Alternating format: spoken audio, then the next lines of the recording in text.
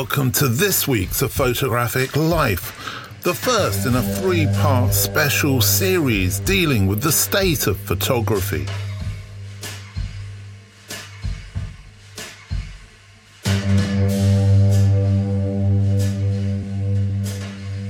Some suitably futuristic music there, perhaps to give a sense of what we're dealing with. But I'm not promising any answers, and I'm not only dealing with where we are with photography today.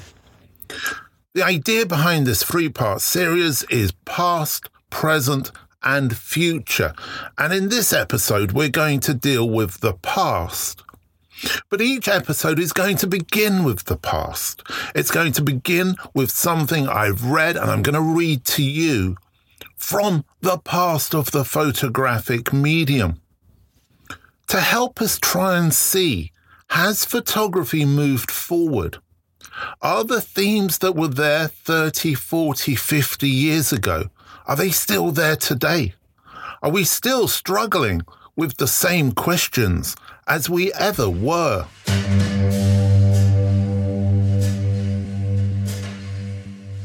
So let's begin by going backwards exactly 50 years to the 26th of July 1974 and the editor's letter in the British Journal of Photography, written by the editor Geoffrey Crawley, who was a very well-respected editor of the magazine, without shadow of a doubt, a technical expert. Anyway, I'm going to read what he wrote. It's quite long, but there's a lot in there for us to get tucked into. He says this: tucked away in the report on the recent Europhot seminar for students and teachers of photography was a most significant remark. The importance in teaching of the correct balance between freedom and direction. This is a central problem, not only in photography, but in education generally. The great change in attitude can be traced back to the immediate post-war years, when schools received an influx of teachers returning from the war, then of graduates who had received their higher education after wartime service, or latterly, after conscription. These groups had their horizons more than usually enlarged before becoming students, and their experiences disoriented them from the normal academic system, in which many could not then achieve their full powers of concentration. They brought a sense of unrest into a traditionally minded profession, and having undergone an apparently sterile military type discipline themselves, placed greater emphasis on nursing the personalities of their students than on disciplining them into what they might be. From the ranks of their pupils stemmed teachers increasingly anxious to try new ideas and methods, often merely because they were different, rather like the new occupant of a house who does not feel satisfied until every room is redecorated, whether they all need it or not. Like many movements originally of much beneficent content, this one may have run to excess. The expression of individuality is one aim of education, certainly, but individuality must be achieved after the acquisition of a disciplined approach. If it is not to become non-productive self-indulgence. Without the prior assimilation of a structured understanding and mastery of the chosen subject as a whole, doing one's own thing is just a selfish waste of everyone's time and a postponement of the day when the inescapable realities of being alive and staying alive must be faced. When those realizations eventually dawn, too much may have been frittered away for it to be possible to attain a fulfilled existence, and the thwarted individualist may then turn on society and the system. The subjugation of self until the skills and knowledge relevant to one's work are comprehensively absorbed is not only a sheer practical necessity for those who are to get anywhere, but it is also a psychological necessity during adolescence. One understood even in the allegedly most primitive of savage tribes. In its absence, a student is as deprived as if he were refused food and is just as much an object for sympathy. Worse still, the fundamental evolutionary force formed by a continuing reaction between accumulated wisdom on the one hand and fresh energies and thinking on the other, in the crucible of higher education, stops and society retrogrades. How can the teacher in higher education exert the pressures necessary to cultivate a disciplined individuality rather than a self-indulgent dilettantism when, from primary school onwards, the student may have been encouraged to believe that the way forward is in doing the things he likes in the way he likes at the time and pace he likes? The answer is certainly not in a return to old-fashioned regimentation and learning by fear. A new balance between the extremes has to be found. Only in this way can the student be brought to realize that, however well-informed and worldly attuned to enable him properly to sift, analyze, hold, or reject ideas, aims, and paths of action which attract him, those who have done their own thing educationally right along the line seem to land up as blind conformists to simplistic ideas. The impression should not be given that our colleges are filled with layabouts. There is a strong core of those who have a very clear idea of what they want to do and what is necessary in the way of study. Those with real ability will always make their achievements.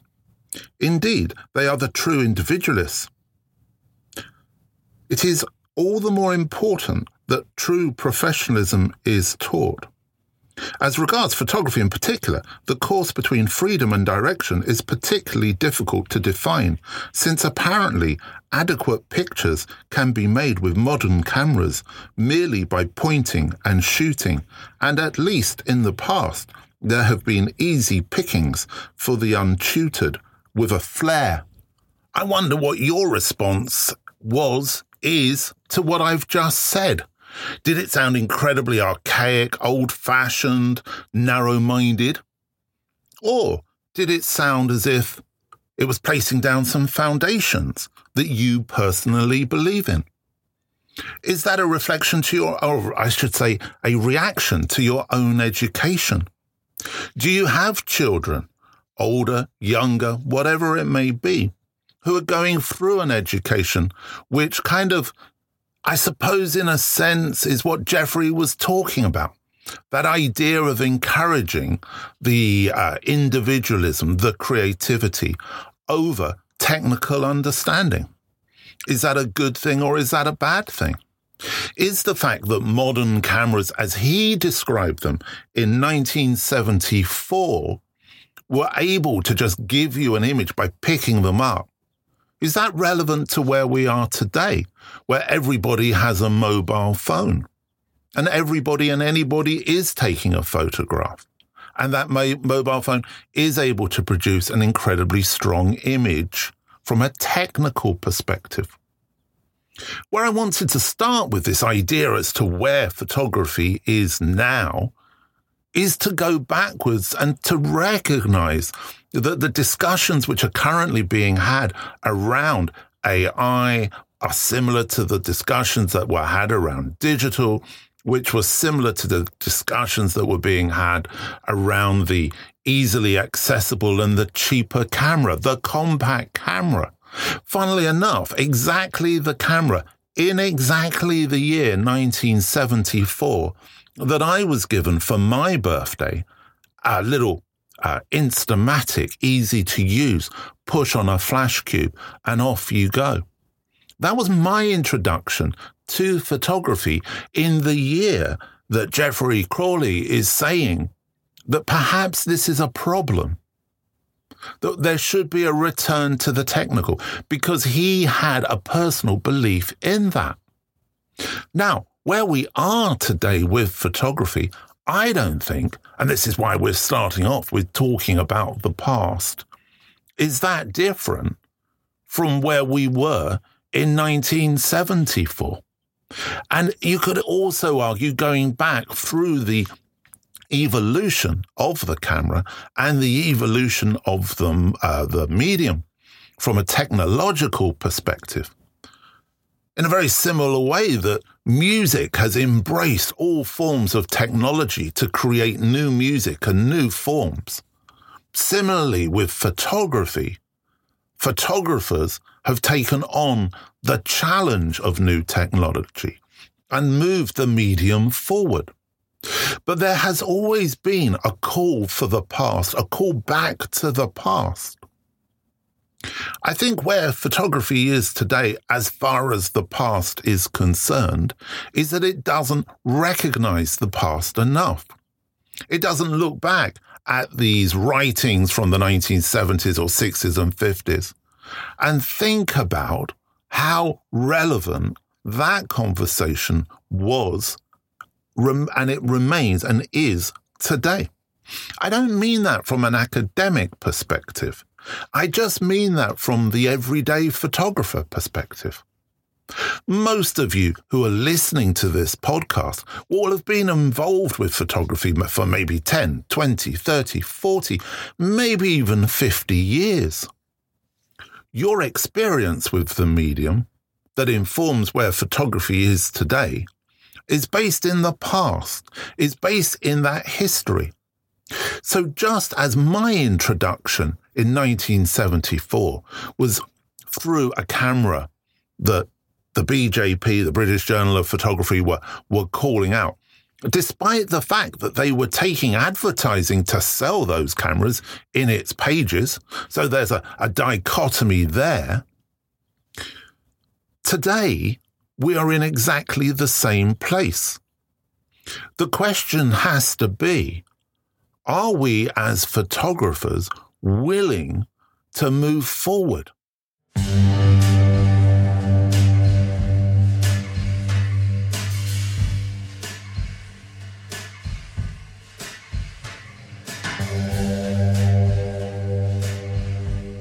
At this point, I'd like to return to another particular issue of the British Journal of Photography from 1974.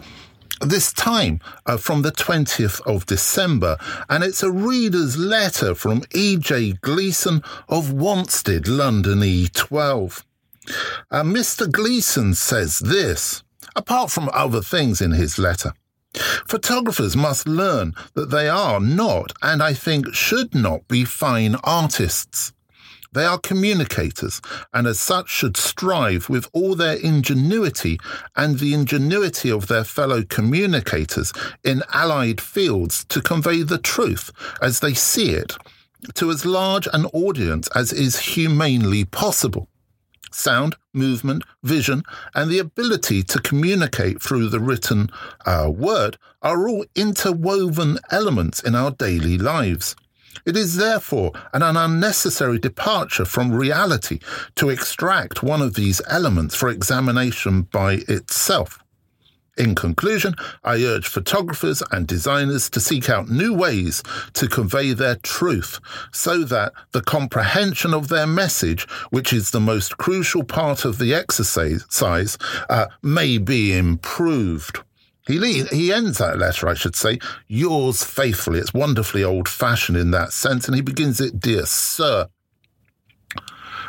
But what he's saying there is so relevant to me, to where we are with the state of photography today. But once again, the themes that are being raised and being discussed are not new. The past informs the present and leads the future. And when we as photographers are clinging desperately to the idea of what a photographer is, whatever that definition may be, wherever that definition came from, I think it's really valuable to be able to go back 50 years and to hear from people who were challenging that perception even then.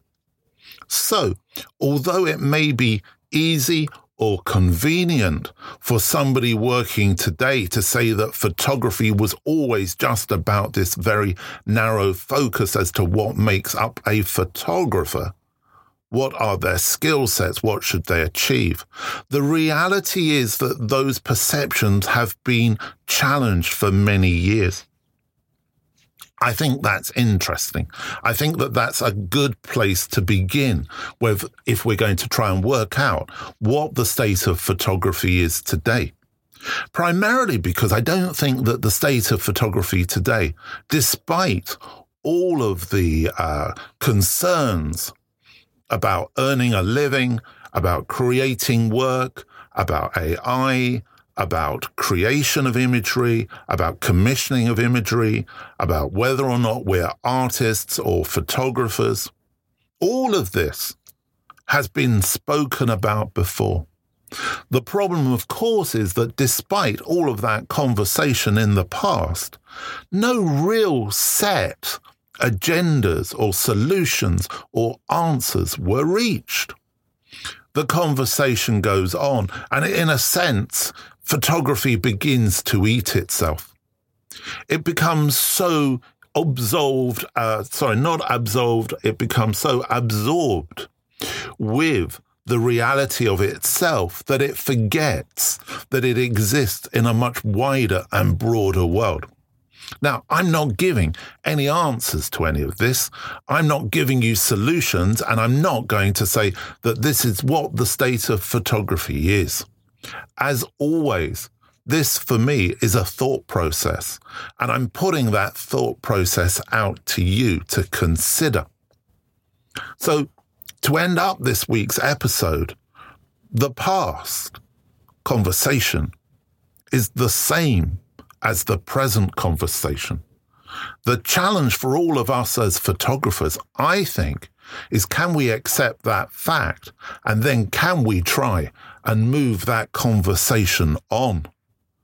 Next week, we're going to deal with the present. I wonder if that conversation is going to differ greatly from what has been before. Somehow, I don't think it will. Take care.